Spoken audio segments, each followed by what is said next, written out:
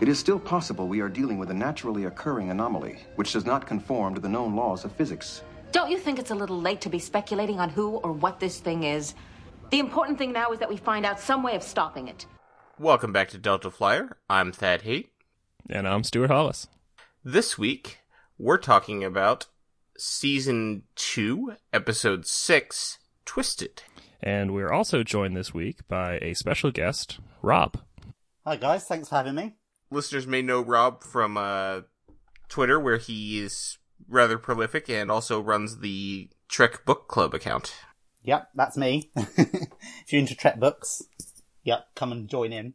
Yeah, we've done some Voyager books for Trek Book Club, actually, in the past. We've done a few. So yeah, hopefully do some more in the future. Yeah, I really hope we get into the Kirsten Beyer books at some point, or sorry, the Kirsten Beyer books at some point, because they're really good. I've heard a lot of good things about them, so they're definitely on my long list. Alright, so, this is the final episode in Season 2 that was originally written and produced for Season 1. Interestingly, it was not supposed to be the final episode of Season 1, but it's the last Season 1 episode that was aired. I mean, obviously not in Season 1. Right, but this was originally to be the penultimate episode of Season 1. Okay, I mean, sure.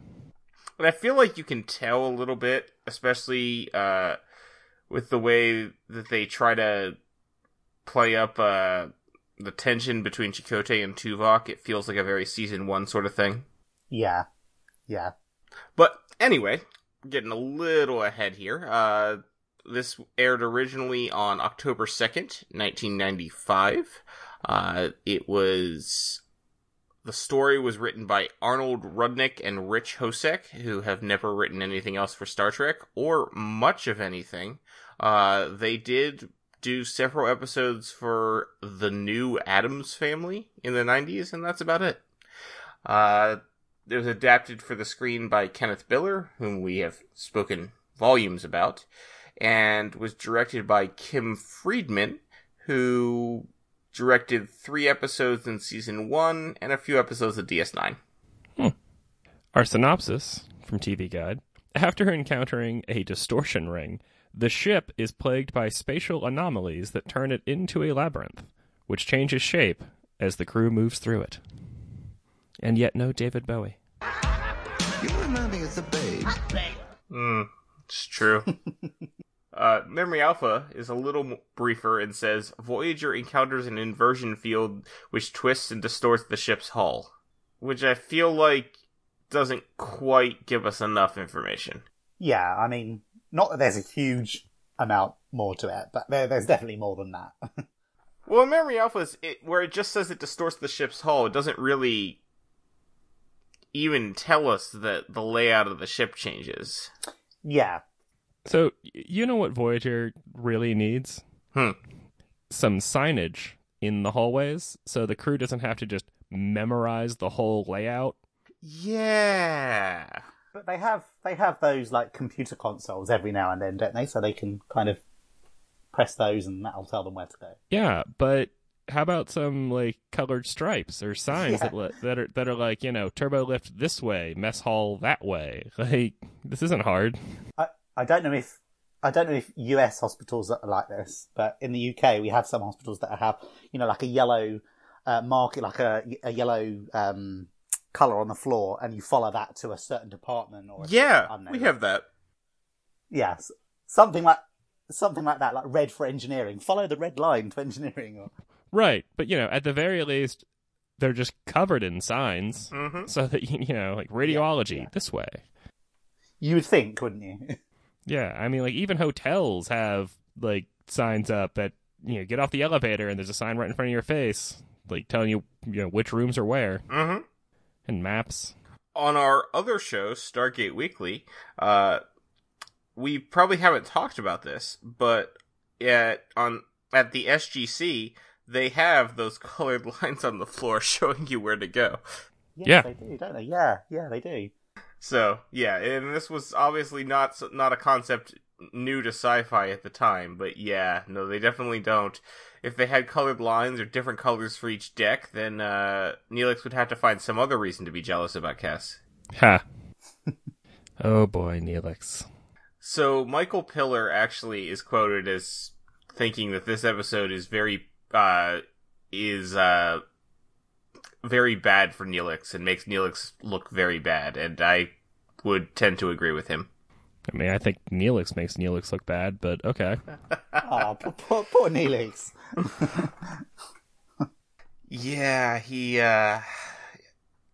it's especially bad for us, because, due to recording with guests and our schedule, the last episode we just watched was a Logium, so we've got Jealous Neelix followed by Jealous Neelix. You've had Jealous Neelix overload. Yeah. So let's jump right into the episode. Sure. We open with Kess's surprise birthday party. Mm-hmm. And Pool Shark guy, I forget his name. I don't remember Fast Boy his name Slim. either. He just looks super thrilled to be a part of these proceedings. Yeah. I like the idea that Kess has never had, or doesn't quite get the concept of a surprise, like a surprise birthday party. Yes. So, like, what on earth was she thinking was going on when they all jumped out? Yeah. You have to imagine the first time anybody gets a surprise birthday party, especially if they have never even known about the concept. It's got to be, well, surprising. That didn't go anywhere.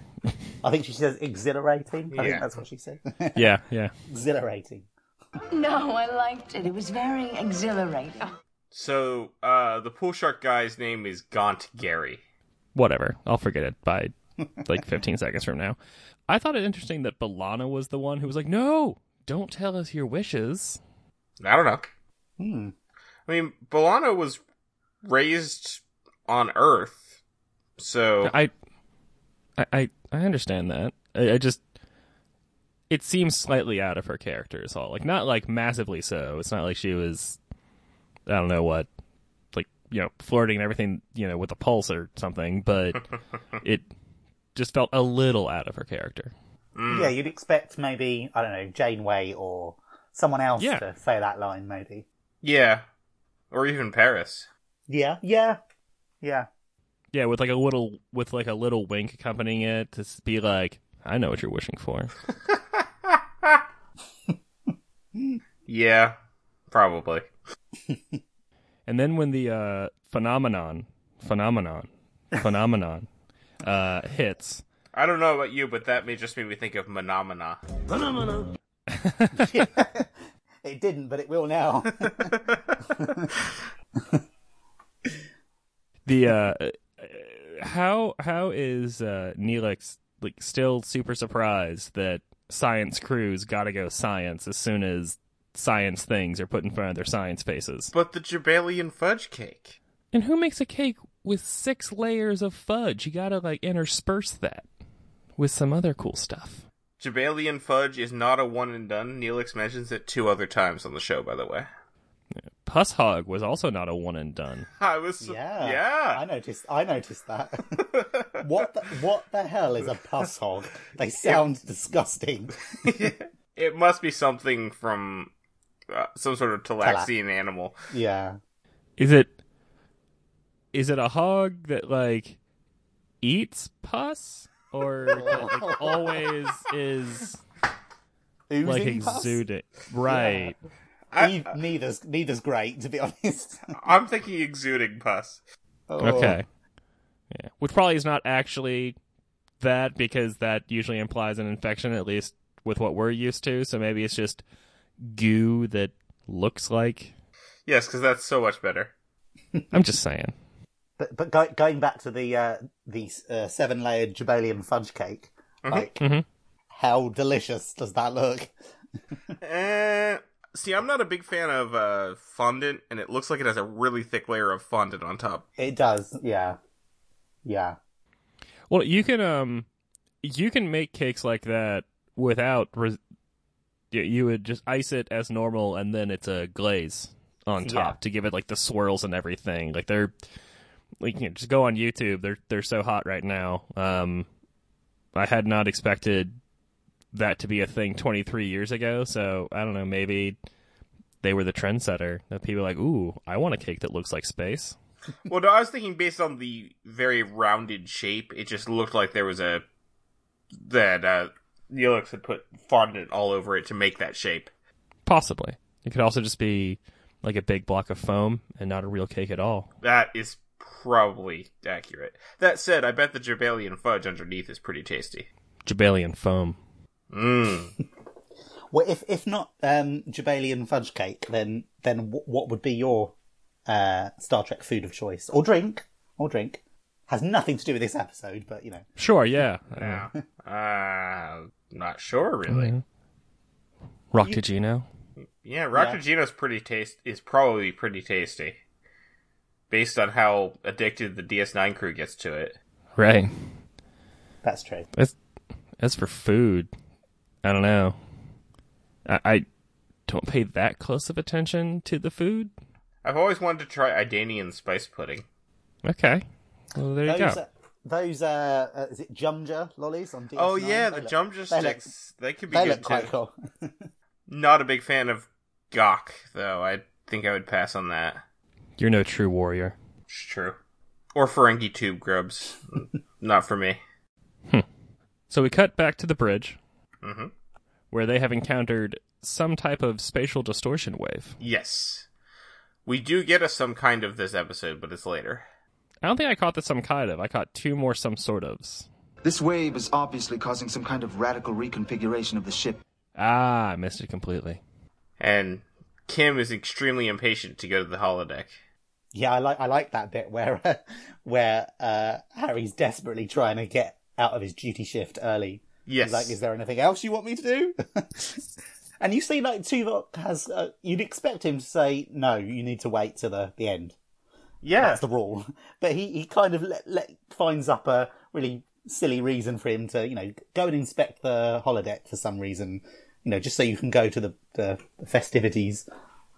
So Tuvok's got a softer side. He lets Harry go. Mm-hmm. Yeah, and we see Tuvok's softer side at the very, very end. Yes. As well. Yeah. When he puts his hand on the chair where Janeway is, and then... Yeah, right. That was quite touching. Yeah. I thought. Except everyone in that, I know we're jumping way ahead to the end, but everyone almost like pairs off with the person that they most, associate with, or, in their last moments, what they think is their last moments. What they want to be with someone who's important to them. So it's nice, Tuvok stays with Janeway and... Yeah. Yeah. Well, that was a nice sequence there at the end. Mm-hmm. Yeah. Like, in general, I enjoyed the episode. It's a fun little, like, bottle episode. It's Robert Picardo's least favorite episode of the entire show. Really? Really? Yeah. Mm. Also, it apparently went through a lot of rewrites and reshoots. It was notorious before it aired, it was notoriously mentioned at multiple conventions as the worst Voyager episode. No, because that's clearly ex post facto so far. Yeah, that's what I'm thinking. But apparently for the cast, they had not a very good experience with this one. Interesting. But I think the final product is decent. I do think it feels more like a season 1 than a season 2 episode.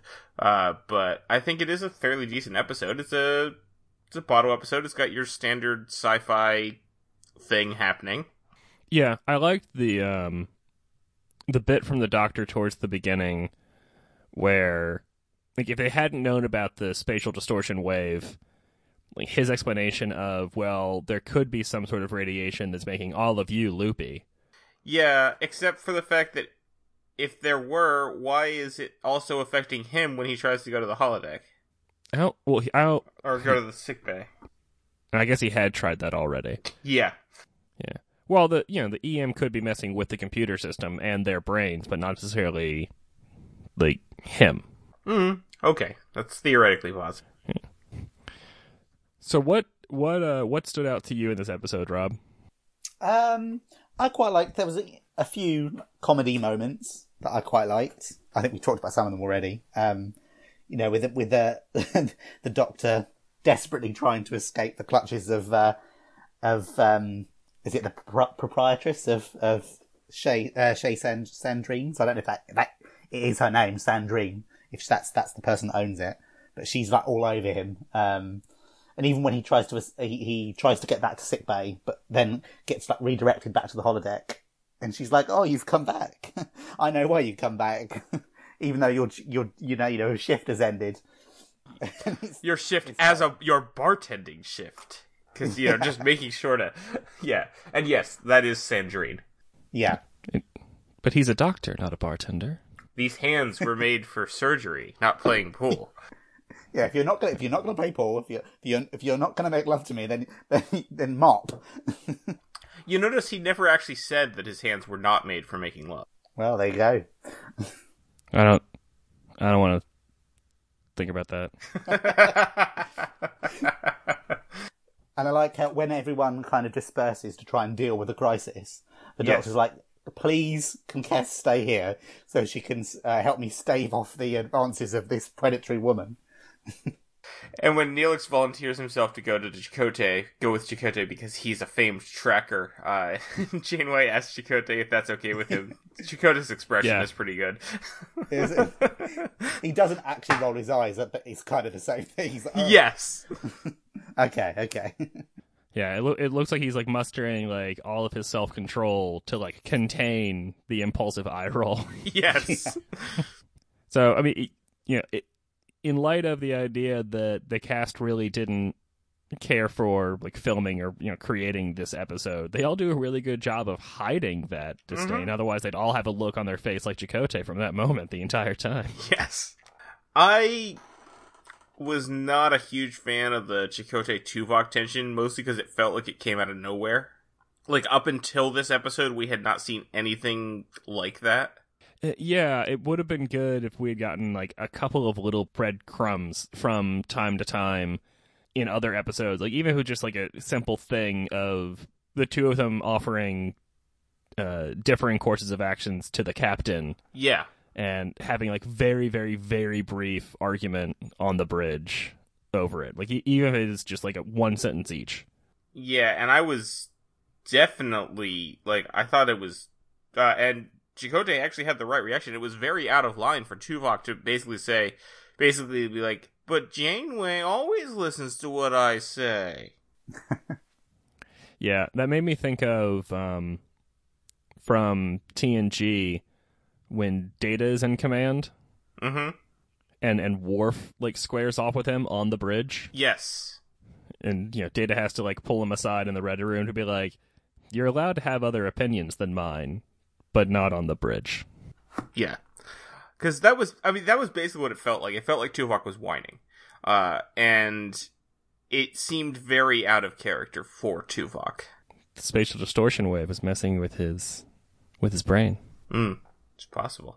So I liked that moment in the Jeffries tubes. Mm-hmm. It's weird to be double plural. Well, it was only one Jeffries tube that they were in at the time. Okay.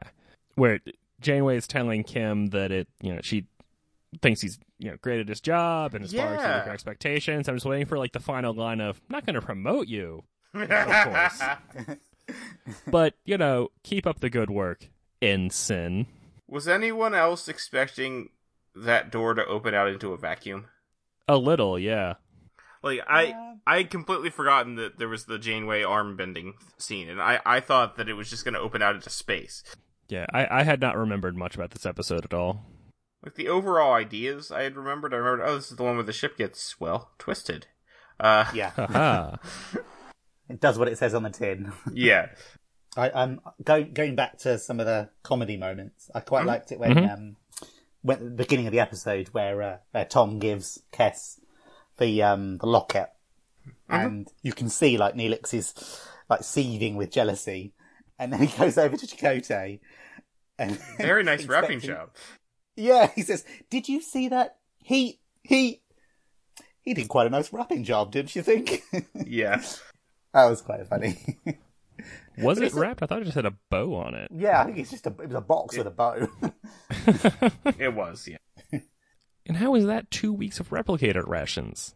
How? Yeah, I mean, because I feel like that's less matter than a meal. I guess maybe is it like a precious metal or something? Does that cost more, maybe? That might be, because we'll later see in Year of Hell when Chakotay replicates a pocket watch, or was it a compass? I can't remember now. I think it was a pocket watch. Yeah, a pocket watch for Janeway, and it took him weeks to do it. So, yeah, it may be that, like, certain materials require more from the replicator than others. So poor Tom has to go 2 weeks eating Neelix's various incarnations of Leola root whatever because he uses his replicator rations for Kes. That's yeah. That's dedication. Yeah. That is, he clearly really likes her. I'm not sure I would do that. Sorry, Kes, but I wouldn't do that. But I won't do that. Not Neelix food, no. Okay, so who's the lieutenant who was in sickbay a couple of times? Because he kept, like, tearing his rotator cuff or whatever from working out too hard. That was Baxter. Right. Does he have a duty station? Does he just live at the gym? Just wanders the corridors. He kept saying he was trying to find the cargo bay. Apparently that's his duty station. Not sure why he has a security team in the cargo bay. Probably because Tuvok is tired of dealing with his constant talk of, so I was lifting the other day, bro, and just lifting so hard. Yeah. At first he thought he was just working out too hard. That's why it was cold. Right. That line made no sense whatsoever. So is he the guy? Is he the guy that is, or am I getting confused? Is he the guy that's really rude to the Doctor? Yes, same guy. Yeah. Also, with a working out injury the first time too. Yeah. Yeah, the Doctor had, counseled him to say that, you need to stop working out so hard. If you keep this up, you keep injuring yourself like this, I'm going to report you to your superior officer. So I wonder if the episode's gotten reshuffled and we were supposed to see this one before that incident to give us to actually give us a little bit of background on the character, which is... No, I think this was to be a callback to that, since everything I read said this was supposed to be the second to last episode of season 1. Right. So, do we ever see Baxter again? Nope. Really? It's weird how Voyager does, like, there are certain crew members that they show a few times and then you never see them again. Like, you see Samantha Wildman a few times and then she's gone. She abandons Naomi. Yeah, more or less. Like, they talk about her, but yeah, you never see. Yeah. And Lieutenant Carey, he's there in the beginning. He comes back to die in the 7th season. Yeah, and then he's gone for ages, and then he comes back to die. Yes. That's really cruel. Ayala got 2 call-outs this episode. He did. Yeah. We don't see him, but he got 2 call-outs. And how does Kes know what floor his quarters are on? I know. Something's amiss there. It is a little weird that she's memorized where that many people's quarters are. Like, that feels weird. It's a small ship. Yeah, I suppose that's true. Getting smaller by the minute. Yeah. So is Neelix's quarters nowhere near Kes's? You'd think they'd ask for quarters near each other. You would think so, wouldn't you? Being the only 2 that are not from the ship. Yeah. I mean, other than the Marquis, obviously. Yeah, and you have to imagine that, the Maquis, they actually probably would have actively chosen to not keep them together. Mm-hmm. For, crew integration and also to prevent crew reintegration. But they'd only been on the ship for a week or so at that point, like the rest of the crew. So, although it'd be annoying to be like, we have these new guests, Ayala, we need you to move 1 door down or 1 floor away or something like that. Yeah. Like, mildly annoying, but it's not like they've been on, like, in that room for a year at this point or anything, so it wouldn't have been a terrible inconvenience. Also, they're a couple at this point, right? Neelix and Kes? So why aren't they living... Or they just don't want to live together yet. It's too early in the relationship. Yeah, I don't know. It's almost certainly way too early for Neelix. Yeah, there's that. Because Tom and B'Elanna move in with each other, later on in their relationship. Yeah, they do. Yeah, maybe, yeah, I won't even go there. I was going to say, maybe he feels a bit uncomfortable moving in with a 2-year-old. But that's wrong. That's wrong. I don't think he does, and that may be part of the problem. But I think Neelix is interesting. I'm sensing you're not big Neelix fans. Would I be right? In this rewatch, it's just how creepy Neelix is. The whole Neelix cast dynamic is so creepy, and so just the way Neelix treats her, the way he's honestly, a lot of times he's gaslighting her, he's negging her, it's a terrible relationship. I don't think he's ever actually negged her. Okay, not like... But he definitely has gaslighted her, and he's psychologically abusive and constantly downplaying her concerns, and... Yeah. I can't think of more words right now. It's too early. I get that. Personally, I really like Neelix, but I feel like he's better when he's without Kes. I would strongly agree with that. He gets better as the season goes on. Yeah, I mean, he would have to. Yeah, like the same way with Tom Paris in season 1. Yeah. The only way to go is up. That's true, yeah. And I think in season 2, Tom Paris has gone up, because now Neelix is my least favorite character. Right. But he's less terrible when he's not around Kes. Like, when he's interacting with the other members of the crew. Yeah. He's still like an odd guy, but he can be odd. That's fine. But he's not, like, abusive with anyone else. So, according to the notes that I saw, especially where I was talking about how Michael Piller thought this episode was very bad for Neelix, he said that he tried to do some damage control with Neelix and make him a more and do some good Neelix scenes in the next episode, Parturition, which I sadly do not remember at all. So we'll find out about that next week. Yeah, that could be interesting. I wouldn't mind seeing a solid Neelix positive episode. We're all about the Neelix positivity here on Delta Flyer. That's right. So you guys were saying about you like the bit where Janeway kind of when she tells Harry how proud she is of him, how he's exceeded her expectations. Mm-hmm. Why do you think that she does that? It did seem a little odd to say that right then. I get he's done a good job and she is pleased with him, but there must be other crew members that, or I guess maybe we don't see that, but would you? I guess it tells you a lot about her, what kind of captain she is, and she's quite kind, nurturing, considerate, and I can't really imagine Kirk, Picard, Sisko. Picard would certainly never say something like that. Well, I guess in what's the episode with, is it Lower Decks? With Sito Jaxa, where he kind of dresses her down, and then at the end kind of tells her, I wanted to give you a chance, and yeah, it's not the same, but he kind. Oh no! I'm saying Picard as a person, yeah. I mean, is not like entirely gruff, mean person, but I'm saying you would never have seen an interaction where Picard would say that to someone. Yeah. I have to imagine that with Janeway, she interacts with Harry Kim and the rest of the bridge crew more possibly than the rest of the crew. And then having this one-on-one time of just crawling through the tubes, I have to imagine that there's like some sort of regular review process that they go through. I mean, I have to have a phone call with my boss every 6 months to a year just to be like, well, here's how your performance is. So Federation's most likely the same. I like the idea that Chakotay or Janeway sits down with the crew and gives them targets for the year. And, you've been late twice, in the last few months. You need to, pick that up. I would like to hear one crewman retort back, based on the number of times that we've been trapped in spatial anomalies, you and I both know that time is relative, Lieutenant. That would be funny. Yeah, so your metrics for the next quarter are: I need you to improve your deflector dish realignment times. Need to see a solid uptick in the number of flawless transporter actions. Man.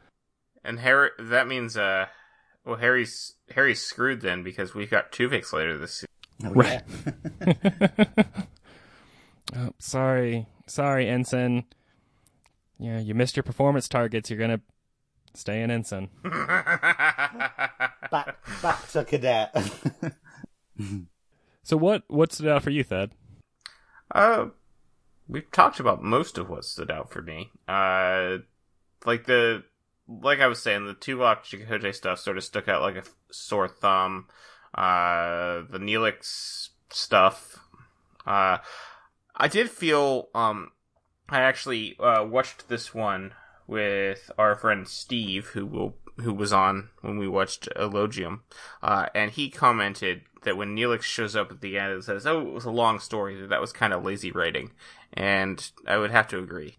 Yeah. I did like that little bit where Paris is like, no, not on the console. Yes.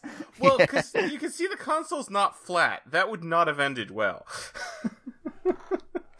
Yeah, it had like a little like bump on the top that was, I mean, the bump was flat, but it wasn't not perfectly. But there wasn't like a fully wide flat surface that would support the entire cake. Yes, that was a good moment with Paris there. But I did feel like Neelix just showing up with the cake and saying, "Oh, it's a long story. I'll tell you about it." It's like, what could... I'll tell you when the credits roll. Yeah, it's like... Right. Yeah. But I do enjoy this episode in general. I think it's part of... I think what we're seeing in Season 2, even if this was originally for Season 1, is that the baseline for quality is higher. Yeah. I would agree with that. Yeah. And, as backed up by the idea that the cast and crew all thought that this one was a really hard and a hard shoot for them, there is definitely lots of potential for this to not have been as enjoyable as it was. Now, of course, later in the season, we will come to Threshold, which is notoriously considered one of the worst episodes of Star Trek, but we'll see. Yeah, I'm hoping that sort of collective impression is not going to overcolor my viewing of it. Honestly, it's been a long time since I've seen it, but I feel like it is at least a little unfairly maligned. Well, we will find out. Uh-huh. Yeah, I think the last note that I had was just that I have been waiting the entire episode for someone wanders around a corner and then, they're gone. Yeah. Yeah, and I like that bit where Tuvok and Chakotay argue about which direction to go, and then they end up going different directions, and then meeting like literally 5 seconds later. So Chakotay's sarcastic response to that was pretty good. I can't remember what he said. What did he say? Tell me something, Tuvok. What does your logic tell you about navigating a maze that's constantly changing shape? Yeah, that's a good throwdown. I was kind of hoping he was going to say, because based on where they were before they started walking, Tuvok would have had to turn left at some point if the maze wasn't reconfiguring itself. And so I was kind of hoping Chakotay to be like, "So tell me, Tuvok, how many times did you turn right?" Yeah. Yeah. And the anomaly? What do we... They say at the end, right, that it's something or someone trying to communicate with them. Yeah, some sort of message. Because it downloads loads of, or it uploads data to them, and then downloads a copy of their computer. We mentioned Kirsten Beyer and her Voyager books. There actually is one where they come back and seek out this anomaly again. Oh, really? Yeah. I haven't read it. I just am aware of it. Okay. That seems like a silly idea. Yeah, well... I made a note that I thought it would be quite... I know this isn't like the world's greatest Voyager episode, but it would have been quite nice maybe to have some sort of reference to it later on where, they maybe meet the species, or if it is a species, that maybe makes this anomaly in order to try and find out more about alien species, or whether they were good people or, an enemy, or... That might have been an interesting follow-on at some point. Or they reference the however many dozens of gigaquads of additional data that got dumped into their computer system. Yeah, they definitely should reference that. Yeah, like thinking about our other podcast, Stargate Weekly, where they're always talking about, well, we got this from the ancient database. Yeah, that's a good point. Yeah, they could have been like, so the the files we got from the cloud indicate that this species is, cool. Yeah. They love potatoes. Who doesn't? Yeah. I don't have very many other notes on this episode. We do at one point hear the number 47 when they were counting something. That doesn't count. Apparently the original working title for this episode was called Out, which I don't understand at all, but okay. Yeah, that's a bit of an odd one. Out. Yeah. I mean, Twisted's perhaps a little too on the nose, but it's better than Out. Yeah. Yeah, definitely, yeah. And I saw on Memory Alpha that they, it said something about this was a budget-saving episode, because apparently the series was running out of, financial resources, so I thought that was quite interesting. Which makes sense from a season 1 idea. Yeah. From season 2, it seems less likely that by episode 6 they'd already be trying to, pinch pennies. Yeah. But... Well, especially since this was to be the next to the last episode, they were pinching pennies to save a little money, because the 37s was to be the finale, and I know that the ship landing sequence couldn't have been cheap. Right. Yeah. Just the scouting costs alone of trying to find, another planet that looks Earth-ish. Yep.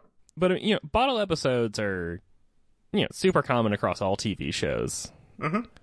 You think about Breaking Bad, the episode where they're just stuck in the lab the entire time because they're trying to kill the fly. Nothing? Got I don't know know either you on that one? I've seen Breaking Bad, but I don't remember that episode. I've only seen the first 2 seasons, and I don't remember. Oh yeah, this is definitely from season 3 or season 4. Because I think it was 5 seasons. I don't remember. Yeah, I just know that by the end of the penultimate season, I was done. I just couldn't keep watching this show. It's Breaking Bad has superb writing, and everybody, all the actors are just giving it their all, every single moment. But they're all of them terrible people, and I just couldn't keep watching that. It's the same reason why I've never watched House of Cards. I'm not super crazy about watching shows that are only about terrible people who do terrible things. Yeah, House of Cards does kind of have a bit of that, but it's so well written. It is really well written, and there are some good people in it. Yeah, there are. Some. I mean, admittedly, they're roundly trounced quite often and made to suffer miserably, but or turned into bad people. Or turned into bad people. But there are some good people in there. Yeah, there are. Tucked away. So, I had a question, a bit of a random question. Sure. So, if you guys were trapped in a holodeck and you had this anomaly coming towards you, who would, because we see B'Elanna goes and sits with Chakotay and they have their little spirit guide moment. Tom and Harry try and comfort each other. Kes has the Doctor. Tuvok goes with Jamie. Who would you go to if you thought this would be, that's it, you're about to, it's about to finish you off? Who would you go and seek some comfort with? I can tell you're using your Trek book club skills here to come up with the interesting questions. I'm honestly not sure. Chakotay. I was actually thinking maybe Tom Paris. Yeah, I think he'd reassure. He reassures Harry. So, yeah. But I'm not particularly religious or spiritual, but I was raised Catholic, and a lot of people, and I could just see myself sort of wanting to fall back on that kind of upbringing. The idea of wanting to let me at least try to mentally and spiritually center myself before the end. Yeah. Not all of a sudden be aha, there is a God or anything like that, but just be let me just try to center myself before what I think might be the end. Yeah. And Chakotay he was desperately underutilized in the first season, and we are seeing him get a little bit more action in the second season, and he's rising in the ranks in terms of the characters that have hidden or lesser used parts of their personality and background that are valuable. And I like Chakotay when he isn't being a coffee table. And do you prefer the slightly grey Chakotay or the later seasons, jet black hair Chakotay? Or do you not get? I prefer slightly gray Chakotay. Jet black hair Chakotay is sounded disconcerting, especially since he started out as slightly gray. Yeah, I'm a firm proponent of embracing the salt and pepper. Yeah. And I have to say that Robert Beltran now has silver hair, and it looks really good. Did you guys notice that B'Elanna kept switching back and forth between Chakotay and Chakotay? Chakotay, yeah. Yeah. That really, I don't know why, I really pick up on that every time. It's mainly Janeway and B'Elanna that Chakotay. Yeah. Yeah. And then you never, I don't know what season it ends. Maybe it is 2 or 3. You never really hear them say it again. It's Chakotay. Yeah, it's like every so often they're like, ooh, wait, I should try to like pronounce his name correctly this time. Yeah, it's a interesting sort of thing. I suppose Chakotay is probably more correct? Who knows? I don't know. I mean, even Beltran kind of oscillates on how he pronounces it. Yes, he does. Well, I don't have any more thoughts, and it sounds like Thad doesn't either. Rob, do you have any more questions for us? What, did you like the fact that it was in the holodeck? I mean, they could have been trapped somewhere else, or in another program. What did you like? The Chez Sandrines? I'm ready for Chez Sandrines to go away. Yeah, they could have been trapped in Neelix and Tom's like holiday resort program, or that might. Or well, I don't think we've seen that yet. No, it probably hasn't come up yet. Yeah, no. So far, we've only gotten Chez Sandrine and the Victorian Hollow novels. Yeah, thank God they didn't get stuck there. Oh God, for real. Yeah, just having like the little boy bossing them around in his whiny little 8-year-old boy voice. Why are you all dressed so funny? Change into proper clothes. Have the brattiest children you've ever seen. Right. Yeah. Yeah, that I think we're done with the Gothic Hollow novel. I hope we're done with the Gothic Hollow novel. Because I think Janeway moves on to Da Vinci pretty soon. Yeah, I think so. That's, I think, season 3-ish. I know it's definitely by season 3, because she consults with Da Vinci and Scorpion. Yes, yeah. Yeah. Okay. Yeah, I think I've covered more or less everything. Yep, me too. Well, then let's wrap it up by only putting a little bow on it. Nice. Yeah. As previously mentioned, we'll be watching and discussing Parturition next week. Yes. Thank you for listening this week. If you enjoyed the show, you may want to check us out on our other show, Stargate Weekly. You can find and review them both on your podcast player of choice, and you can reach us at our email address, deltaflyerpod@gmail.com. You can find me on Twitter at Tyrannicus. You can find me on Twitter at Gamicus. And yeah, you can find me on Twitter. I'm at TrekkieRob, and you can find me at Trek Book Club as well. And if you're interested in Star Trek books, then come and join us. And we pick a book every month, we read it, and then we come together and discuss it. So come and join in. It's a lot of fun. And you can follow the show on Twitter at DeltaFlyerPod. And that's our show.